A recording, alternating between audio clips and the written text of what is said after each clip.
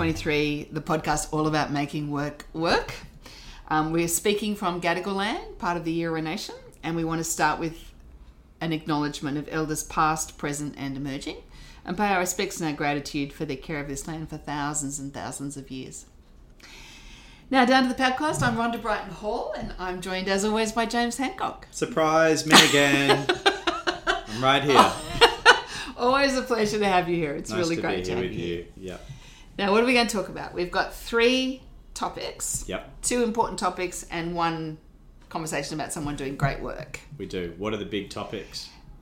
First topic is we're going to talk about something we work in a lot, which is about benchmarks. Oh. So when we talk about culture and leadership, there's always this, am I better than him, her, them? Yep. Versus, is our culture any good? Is my leadership going well? Yeah. And so it's always a benchmarky thing that gets in the way of really good work. I want to talk about that. Love it. Yep. Second thing, the mindset and projection. This is another one when you're working with CEOs and executives. The mindset and projection of your mindset onto others. And the expression is, we see the world as we are, not as it is. And I think I love that. Sounds a little bit esoteric, No, but let's roll with that. It makes perfect sense. Really like it. Yep. It's a very important part of the mental health and well-being of leaders. So let's have a look at that.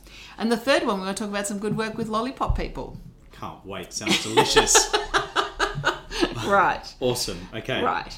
So topic 1, benchmarks in culture and leadership. So for the longest time, the way that we've done this work is to say the score for your organisation is 82. Yeah. That's the one we always use out of the Financial Services Royal Commission. Yeah. So our culture is very, very good because we are at 82% of something. Yeah. And that something is 80, and so we're winning. We're winning, yes. We're better. Yes. Yeah. And our leaders are at 83.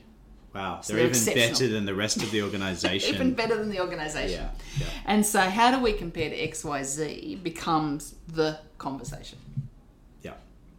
And so when we talk about, like, we don't come at this from a scoring competitive basis. We come from a deep understanding perspective and measuring system. And that's very, very different. And so when we think about the context that we're in, we have to think about everything that we've got in our plate. So if we want to understand culture, we've got to say, what is our context? And you have to dig deep and appreciate you've got strengths, opportunities, possibilities, even when you're great. Like, we do work with some phenomenally successful and phenomenally strong organisations that are really setting an agenda of a whole industry, perhaps a whole country. Yep. And so they are absolutely owning a unique context. And then they get deep on who's here with me, what can I offer, and what's my unique offer to the situation as the leader or the CEO, and then who's around me and what can they offer, and am I making space for them? So to understand culture, you've got to understand how everybody comes into it. So when we look at culture, we look at literally thousands of data points. We just did one this week. Yep. I looked at that this morning. It was 12,500 data points. With that experience, Rhonda, where we're talking to all, like, some really progressive organisations in whatever field they're in, how many of them are sitting there all day long looking at comparisons to others? None. And this is the that's thing. the point. I was hoping, I thought I had the answer, but I really wanted to hear it because I think it's critical to hear that. It's so true. So if you get into like an elite sports team or, racing team, whatever it happens to be, they'll want to win on a particular event, like track game, whatever it happens to be. Absolutely. But outside of that, their organisation is what are we? What are we that's unique? Yeah. What could we be? What are we now? What do we want to be? What could we be? What options have we got? So they're really stepping up to be something quite unique.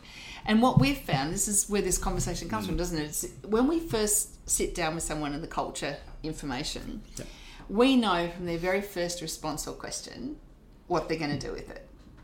Totally.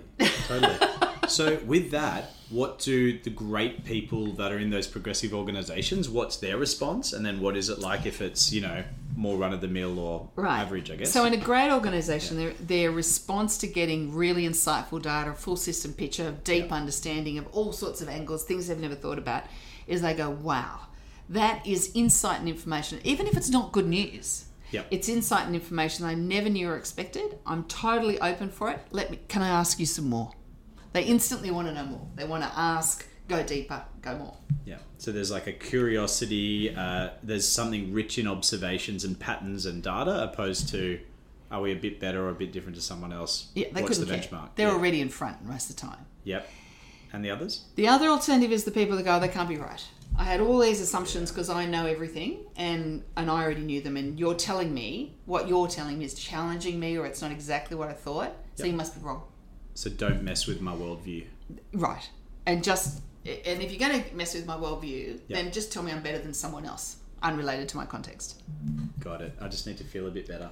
I just need to feel a bit better. It's actually about how I feel about the data as opposed to whether I can actually use it. So in the first option, you're absolutely right. They sort of, they come into it saying, what is there to see? What do I need to know? What can I do? And they're curious, they're interested, they're challenging themselves. It doesn't matter how good they are, they want to be better. It's a whole mindset around that. Absolutely. It's actually pretty cool. And they don't see, to your point earlier, they don't see culture as competition. Yeah. It's about being the very best you can be in your context. And if you have lucked it in with a great context, good industry, good market, good year, whatever it happened, good players, good driver, whatever it happens to be, own it. Yeah. Do even more with it than you did last year when you didn't have some luck going your way. Yeah. So it's really that sort of first piece of it. And that brings us to... That is a great segue, because you said the word mindset, and the next topic is all about mindset. That was good. And the second topic I want to talk about is one that we actually go deep in quite a lot, and it's about mindset and projection.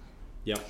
And so everything we are and have experienced not only shapes how we are in the world, but how we receive others. And so we do come into it assuming they're thinking like us a bit if we haven't thought about it a lot.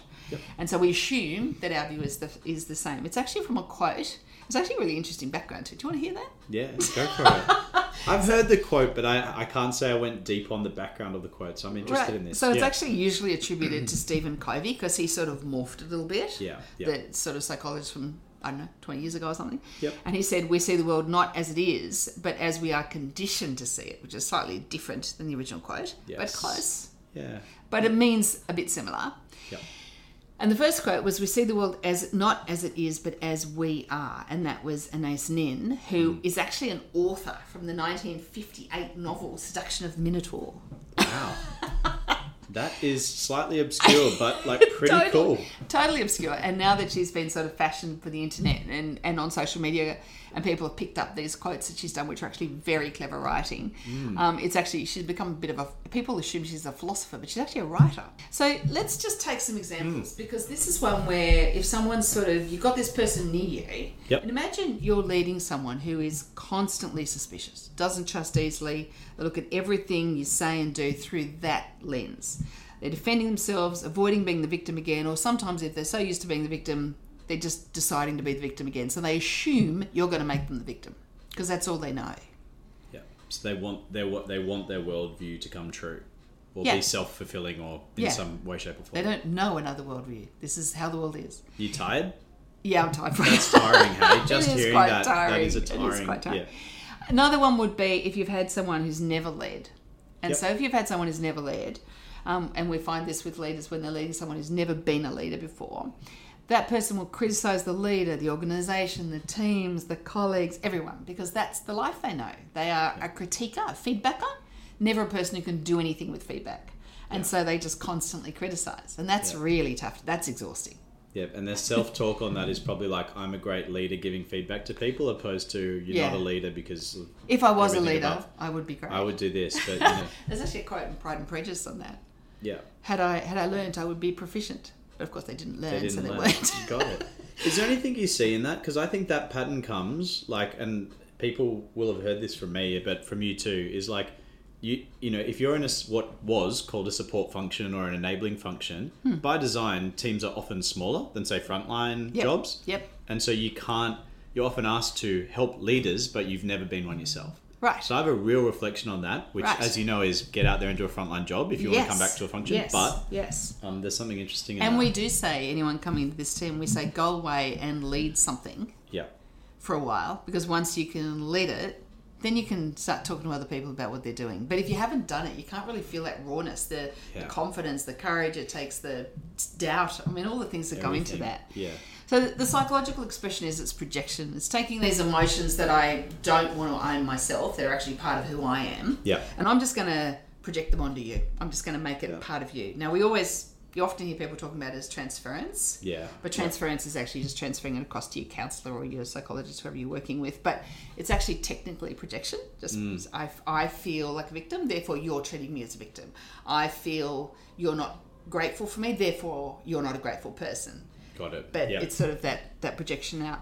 So when we're talking about projection, it is people who don't own their emotions or want to own them or understand themselves, and instead assuming other people are like they are. And so they project it out to them. So first advice, you're talking or leading with someone or hanging out with someone who, let's start with yourself first. So what our advice, your advice, my advice, when you're yourself, not owning your own emotions or your own experience, what should you do? Oh my gosh, this one is so important and so rich, right? Because everyone listening will have had at least one of those experiences, and probably all of them, and may even see themselves in some of those, I think. Yes. Which is, I'm sure, going to hit hard, I think, but good. I think number one would be the fact that, and we talk about this a lot, but it's important to have in here, I think we've got it, is that you're leading not just for yourself, it's for others. Yeah. You actually need to go to that. So actually understanding that these are the things that come up is a pretty good start. Yeah. So knowing that, hey, someone projects things. Yeah. That's what they do. Yeah. What do you do with it from there, though? That one is hard. You actually see them. Yeah. So you actually don't assume they think like you, act like you got your emotions. Just try and see them. Try and see their experience. Try and see what they've been through. Try and see the words they use, the patterns they use. So you're constantly looking at what they've done. Yeah. And sort of really genuinely going, okay, I can see you now, so I'm not going to assume. If you are the person who's not owning your emotions, then absolutely get up there and understand yourself. Yeah. Because your expression, which I always quote and love, which is before you lead others, you have to lead yourself. So when you've got a deeper understanding of what's going on in your own head or how you're approaching the world, you can actually be much more receptive to other people. Yeah. Openness, right way to put it. A bit like the curiosity we talked about with culture. Yeah, I love that. Yeah. And then the last piece of that is if you're leading someone who's got that mindset, don't let it inside your head. Yeah. I reckon that one's so big. I think that could be like, I said it at the start when you mentioned it, was like, my energy's being drained out of my body, or like I'm tired, because that's the feeling, right, that you have, and you've got to try and find a way through that. Imagine if everyone was bringing that sort of energy. And if I come at the world thinking everyone's a bad person, so I assume you are and project that out to you, then you start to go, am I a bad person? I'm trying to be a good person. Maybe I am. And it sort of starts to It's happening again. Like, what is that? Yeah, the pattern. So how do you lead someone whose mindset they don't own? So they're not appreciating who they are and they're projecting it out to you and really messing with you. Yep. Openness, best intent, always do the right thing for them and by them. And a fairness, the same fairness you show everybody else. Yep. But don't let them inside your head. Yep. Yep. Leave them with their stuff to own. Yeah, that's good. That's good. It's still hard. It's still hard, but it is good, and it's right. It's always a hard one. It is the one where you see leaders really messed up with their own understanding of themselves, as they've absorbed stuff from other people. They just need to see other people, but not absorb them in. The third one, lollipop people. Oh, so we like, as we always do, we got the two big topics that we're facing and thinking about and seeing in all of our work. This one actually did come from our work because we've been driving all around Sydney, really, working with amazing organisations. We have had a really crazy couple of weeks. Like north, south, west, east to a degree, but north, south, west. Let's go with that. And I have had amazing experiences with lollipop people. I think that's what you call them. Like outside of schools? Outside of schools, where the crossing is. They come out and they walk out and they put their arm out and they hold the little They're probably all volunteers stop sign. too, aren't Volunteers or like part-time pay, like people do, an hour or two before and after. And they're just beams of energy, and I think they need to call out. That's about all I had. Can I add another one? Yes, you can.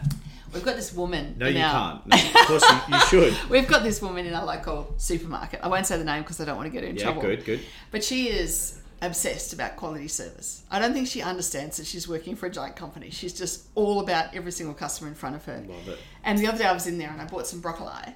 And she, broccoli, depending on where you come from. And she said, you've got long stalks.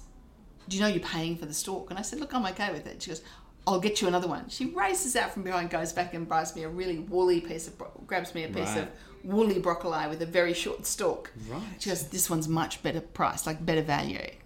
I thought, Wow. that's actually pretty amazing. And I know that every time we go to that supermarket, I literally look for her. Not because I'm going to buy broccoli with short stalks, but any time. No, you don't want to pay for too much stalk. I mean, it's a real problem we're facing. Cost of living and... But the fact that in a job like that, which is pretty arduous, and usually Yep. got people who are pretty grumpy at you, most don't. Most retail jobs are tough. Yeah, absolutely. There's this woman who's genuinely caring about what's going on in the world and to her customers and absolutely giving a damn, which is just wonderful to see. We literally queue up for that checkout. I just love them.